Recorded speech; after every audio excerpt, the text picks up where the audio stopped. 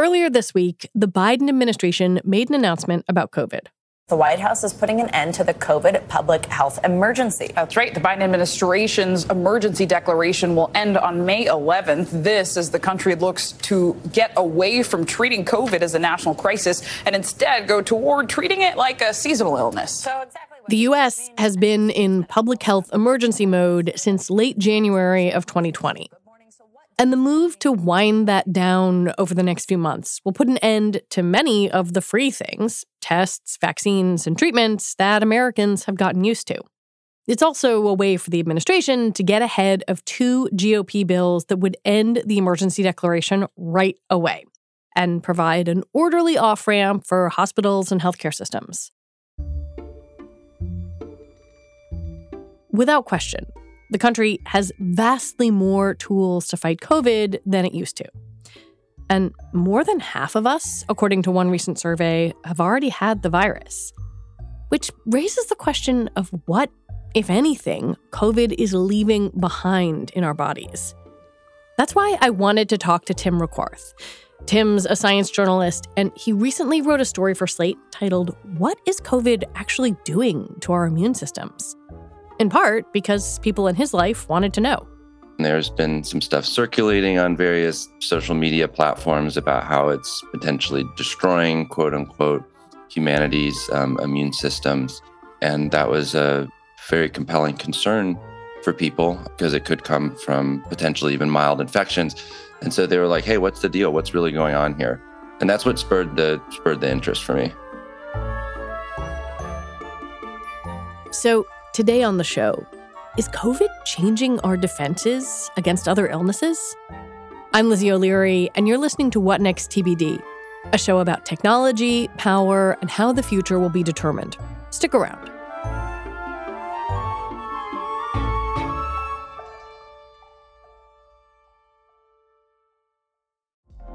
Apple Card is the perfect cashback rewards credit card. You earn up to 3% daily cash on every purchase every day.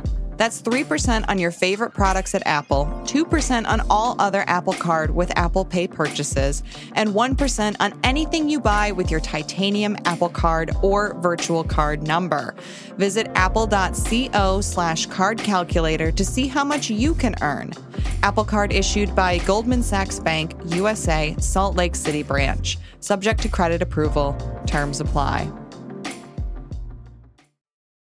Before we get deep into how COVID acts, it's worth doing a little Immune System 101, talking through what happens when a person gets a virus, any virus, like one of the seemingly gazillion ones my child brings home from preschool every week.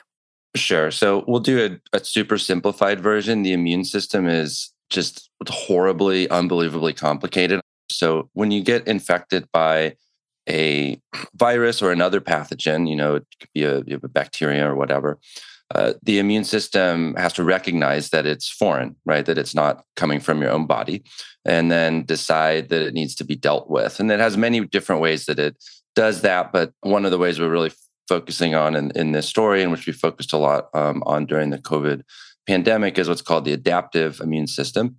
What the adaptive immune system does, in the simplest sense, is there's antibodies that might recognize a foreign pathogen, and they glom onto it and subdue it. And because that happens, there's an immune memory, which then is created for that pathogen. So cells that say, hey, this was the best antibody to destroy this pathogen. Let's remember and keep this one on hand so we can manufacture it very quickly the next time we see this pathogen or something very similar. So there's those two components, that, initial response with the antibodies, which is we know can kind of wane over time, right? It's like the antibodies don't stay at high levels. And then there's this immunological memory, which can be reactivated to fight it off. And that gets triggered by infection. And that's the same thing that gets generated by vaccination, which is why you can remember, quote unquote, it's as if you've had, in some ways, a COVID infection without ever having an infection. And basically the same thing happens with COVID, right? We're talking about a very kind of standard process, even when you're thinking about a novel pathogen. Exactly. I mean, on the individual level, every pathogen is novel at one point in our lives, right? What's unusual about COVID is at my age, I'm not usually encountering new pathogens, right? But little kids are all of the time. And there are obviously important differences between the immune systems of adults and little kids and older people. But that's been, a lot of the devastation is people whose immune systems are maybe a little bit older and not as nimble are encountering a new pathogen. And that's not usually what we deal with. But yes, the process is, on the most simple level, the process is the same. What's drawn people's attention is how a COVID infection changes our immune response. One noted immunologist who was looking at data from serious cases in 2020, before the advent of vaccines, went so far as to say it deranges the immune system. In those 2020 patients, Tim says, some immune changes were profound. So if you look at those patients, you can see all kinds of wacky stuff going on with the immune system. And to some extent, this is not surprising. If anyone is battling a very extreme infection of any sort, the immune system could do all kinds of things, and it may right itself or it may not, right? I mean, it's just one of the things that can go awry when a person is very, very sick. To the extent that it was unusual with COVID, every pathogen is a little bit unique, but the jury is still out on that. But there was certainly evidence, and people were looking very closely, that really bad things could happen to immune systems when you had a severe bout with this virus. That's kind of the most dramatic scenario. What do we know about, I guess, a more average scenario? Someone who is getting COVID now, someone who is vaccinated who is getting COVID. What kind of information do we have about what that infection does to a patient's immune system? So I think that's a really important, scientific question. You can't extrapolate from those really sick patients pre-vaccine to what's going on with most people who get infected today. There's kind of two basic ways that you can look at this. One is, how well does our immune system respond to subsequent infections with COVID itself, right? So if you get infected once and you get infected again, do you have a good immune response? Do infections tend to be milder, or at least you don't get severe COVID? And does it last for a long time? So questions like that. Those have been pretty resoundingly answered, and the vast majority of people were able to generate, SARS-CoV-2 specific immune response and a memory, and that accounts for why infections tend to be milder. At a population level, they just tend to be milder now. And that's whether you've been infected, vaccinated. There's differences, of course, but they both trigger similar processes, or both, which is the case with so many people, right? You've been vaccinated, infected, maybe multiple times. So we've built up an immunological armament against COVID itself. I don't really think there's a lot to debate there. Where it gets a little screwier is, what if there's something else going on that's a bit different, where our bodies are trained just fine to fight COVID, but because the infection is doing something weird to our immune system that causes other effects. So we're able to keep ourselves out of the ICU when it comes to COVID, but now we just tend to get other pathogens more often, or we are at a risk of developing an autoimmune disorder like arthritis or Crohn's disease. Is COVID tinkering with the immune system in a way that we get all of these unexpected effects, even if we're just fine when it comes to COVID? So I think that's the big question, and what was driving a lot of this information that people were getting on social media and occasionally in the news. There have been a number of theories about the places where COVID and our immune systems intersect, on both the individual and community levels. If you think about that surge in respiratory viruses this fall, it led to the coining of the term immunity debt. The idea was that people weren't exposed to as many pathogens while we were all keeping our distance from one another. So we had a quote-unquote debt to pay when mitigation measures were dropped. And that led to getting sick with things like colds a lot.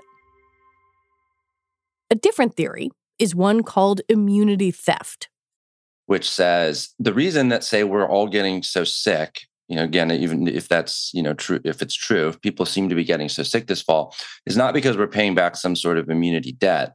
it's because COVID has collectively weakened, I'm going to use that in a colloquial sense, but has weakened our collective immunity such that we are now more susceptible to other pathogens. And so in this sense, maybe this fall isn't an aberration, just some debt we have to pay back on a one-time basis, but the new normal for a society that is weakened immunologically. Are there studies that provide some data to help tease out answers to those questions? So there is some laboratory data that suggests something could be off immunologically. There's several studies. This is kind of how they work. And again, I really hate to drag people through the methodological weeds, but it's really important to understand what these studies are. So typically they run by researchers will take a relatively small group of people that have had maybe a mix of mild, moderate, or severe cases of COVID, and they'll compare them to a group of healthy controls that are similarly in terms of their health and demographic profiles. And we have all of these amazing new molecular biology techniques and genetic techniques that can scour the immune system at like unprecedented resolution. And so they'll look for hundreds or thousands or even more of differences in, particular cell type levels or gene expression patterns or whatever, right? So that, how much we have of this molecule or that molecule. There's been a number of studies like this. They almost always find a difference, right? So they always find a difference between healthy patients and patients who have had COVID. And this is generally true, whether it's a mild case or a moderate case, and it often lasts for months, right? So it might be for a couple months and it resolves, or in some cases, it might be for 8 months or longer, for as long as they have looked. If taken out of context, Tim says this can all sound really scary. But it's important to note that these small studies aren't definitive. They're more like information gathering expeditions to help inform future research. We have to keep in mind the design of these studies, which is just a small group of people, which may or may not, first of all, be representative of the general population. And then they're looking at thousands and thousands of things. Many, if not most of the findings are probably going to be just due to chance. They're just going to be because of the natural variation between people's bodies. And in a small group of people, when you're looking at thousands and thousands of things, something is going to pop up by chance. That's not to denigrate these studies at all, right? They're very impressive studies. It's very cool technology, but the purpose of them, in a way, is not really to prove something, but to generate leads, right? They're canvassing our body's immune systems to get leads on like what could be happening here. And then you would probably design other kinds of studies to test and say, hey, can we really drill down and see if this is the thing that's happening that is potentially going to have some bad effects down the road or might be related to long COVID, those sorts of things. When we come back, where long COVID fits into this picture. This episode is brought to you by Progressive Insurance. Hey, listeners, whether you love true crime or comedies, celebrity interviews, news, or even motivational speakers, you call the shots on what's in your podcast queue, right? And guess what? Now you can call the shots on your auto insurance, too. Enter the Name Your Price tool from Progressive. The Name Your Price tool puts you in charge of your auto insurance by working just the way it sounds. You tell Progressive how much you want to pay for car insurance. Then they'll show you a variety of coverages that fit within your budget, giving you options. Now, that's something you'll want to press play on. It's easy to start a quote, and you'll be able to choose the best option for you fast. It's just one of the many ways you can save with Progressive Insurance. Quote today at Progressive.com to try the Name Your Price tool for yourself and join over 28 million drivers who trust Progressive.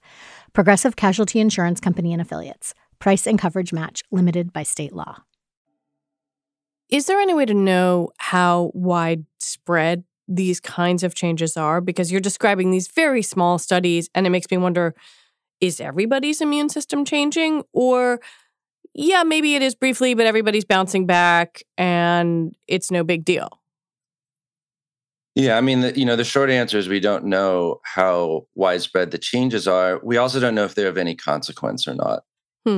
These are newer, powerful techniques. And the truth is, we have not studied other viruses and pathogens as much as we have studied SARS-CoV-2. So in a weird sense, we actually don't know how exceptional this is, right? We haven't looked at immune systems en masse like this in this level of detail.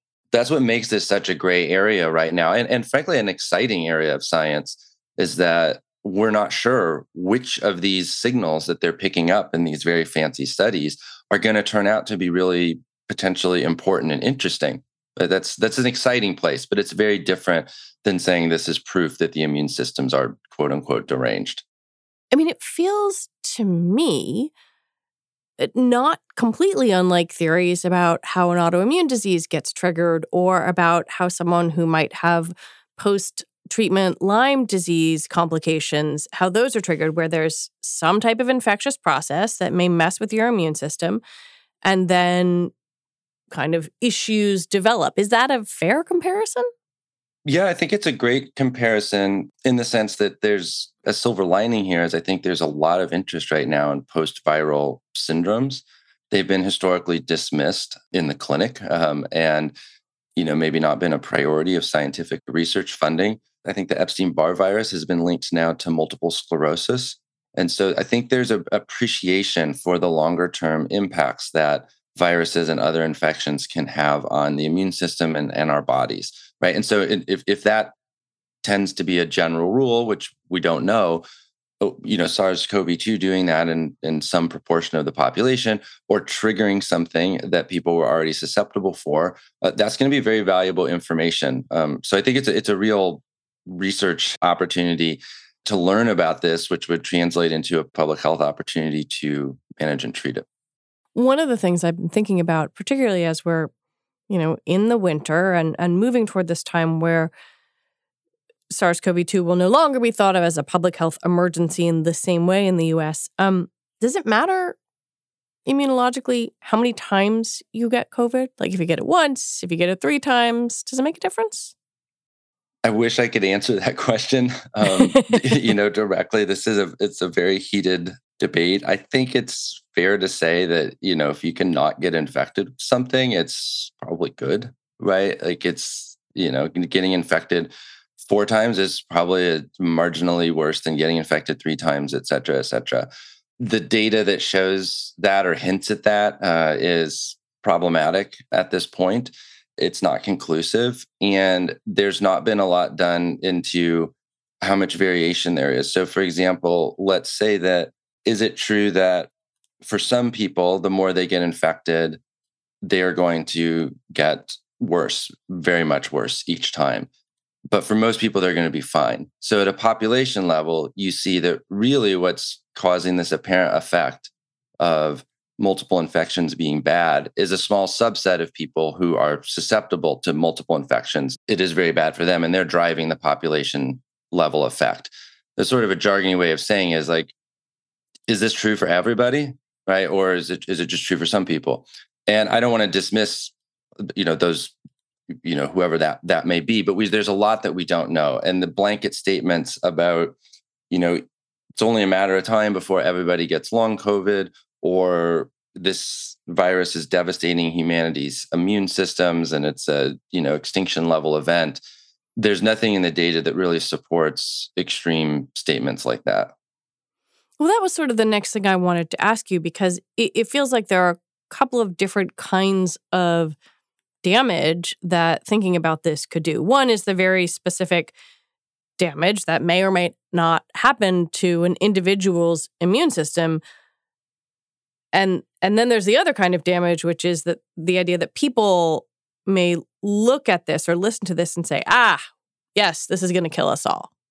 The immunologists I spoke to give examples of other pathogens that can truly devastate the immune system, right? Like HIV probably being the most famous one. It directly attacks immune cells and it leads to all kinds of issues. COVID doesn't work like that, right? There's a couple of random lab studies that say that it can potentially infect it, but it doesn't seem to be the rule that COVID is directly targeting the immune system and having those kinds of effects. There's other viruses like measles where it can mess with your memory to other pathogens. So if you catch measles, then your body has forgot how to fight off, a cold or something like that. And you have to kind of relearn it. So there is weird things that viruses and pathogens can do. The immunologist that I spoke to said they're really not seeing that kind of, they haven't found, that sort of signature yet.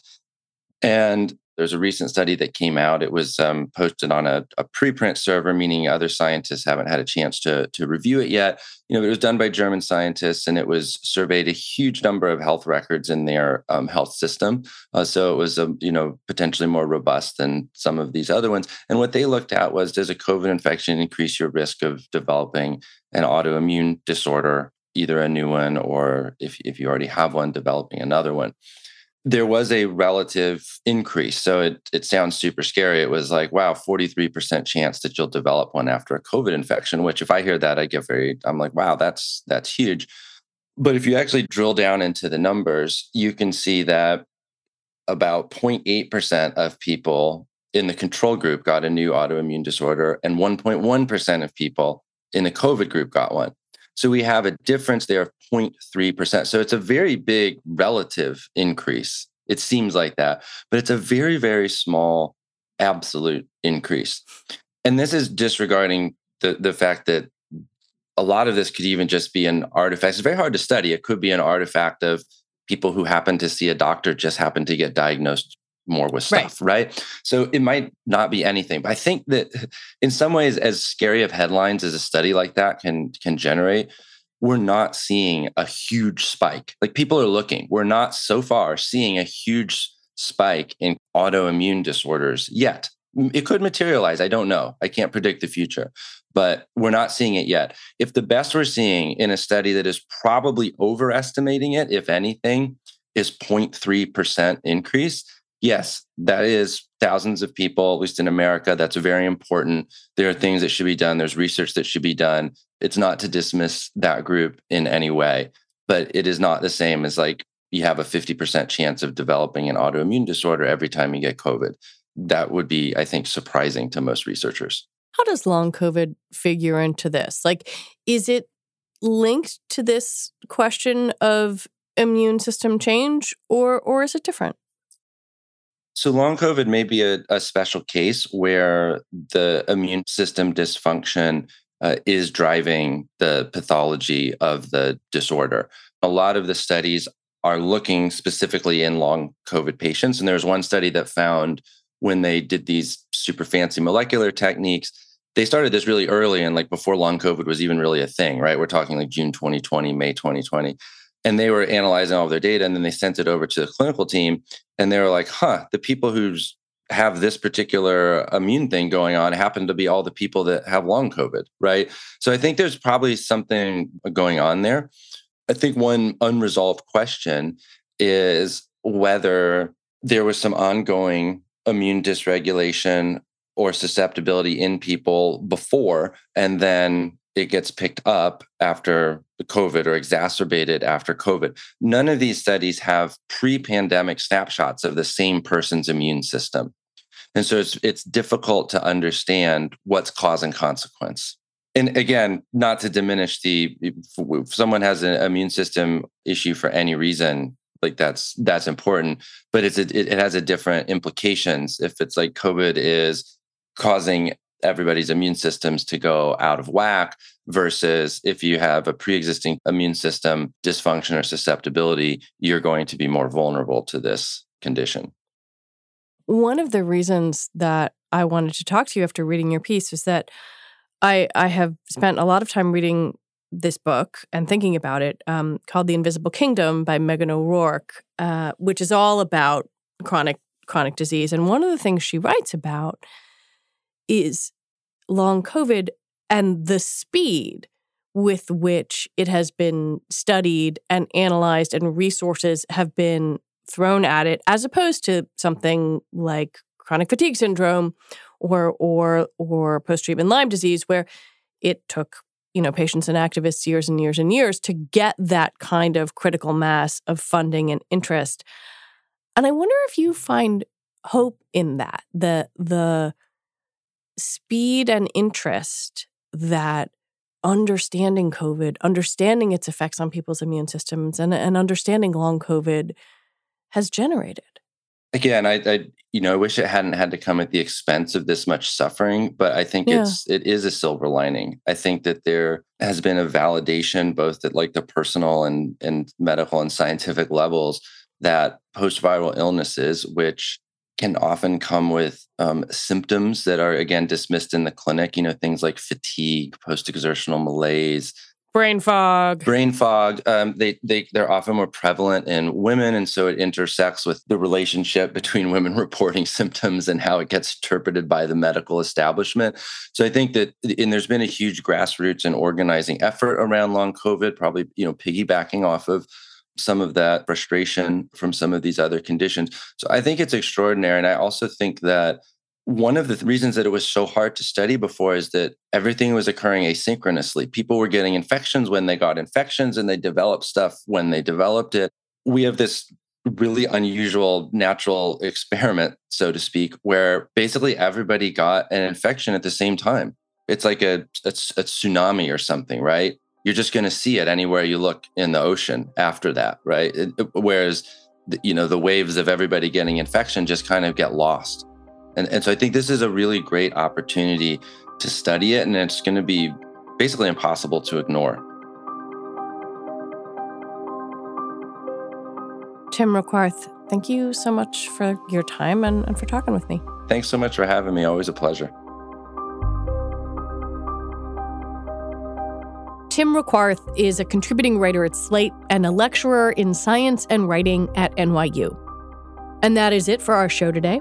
What Next TBD is produced by Evan Campbell. Our show is edited by Jonathan Fisher and Shannon Pallas. Alicia Montgomery is Vice President of Audio for Slate. And TBD is part of the larger What Next family. TBD is also part of Future Tense, a partnership of Slate, Arizona State University, and New America.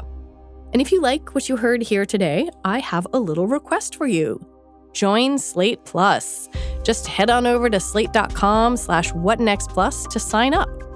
We'll be back on Sunday with an episode about how America's biggest bank made a $175 million mistake. All right, I'm Lizzie O'Leary. Thanks for listening.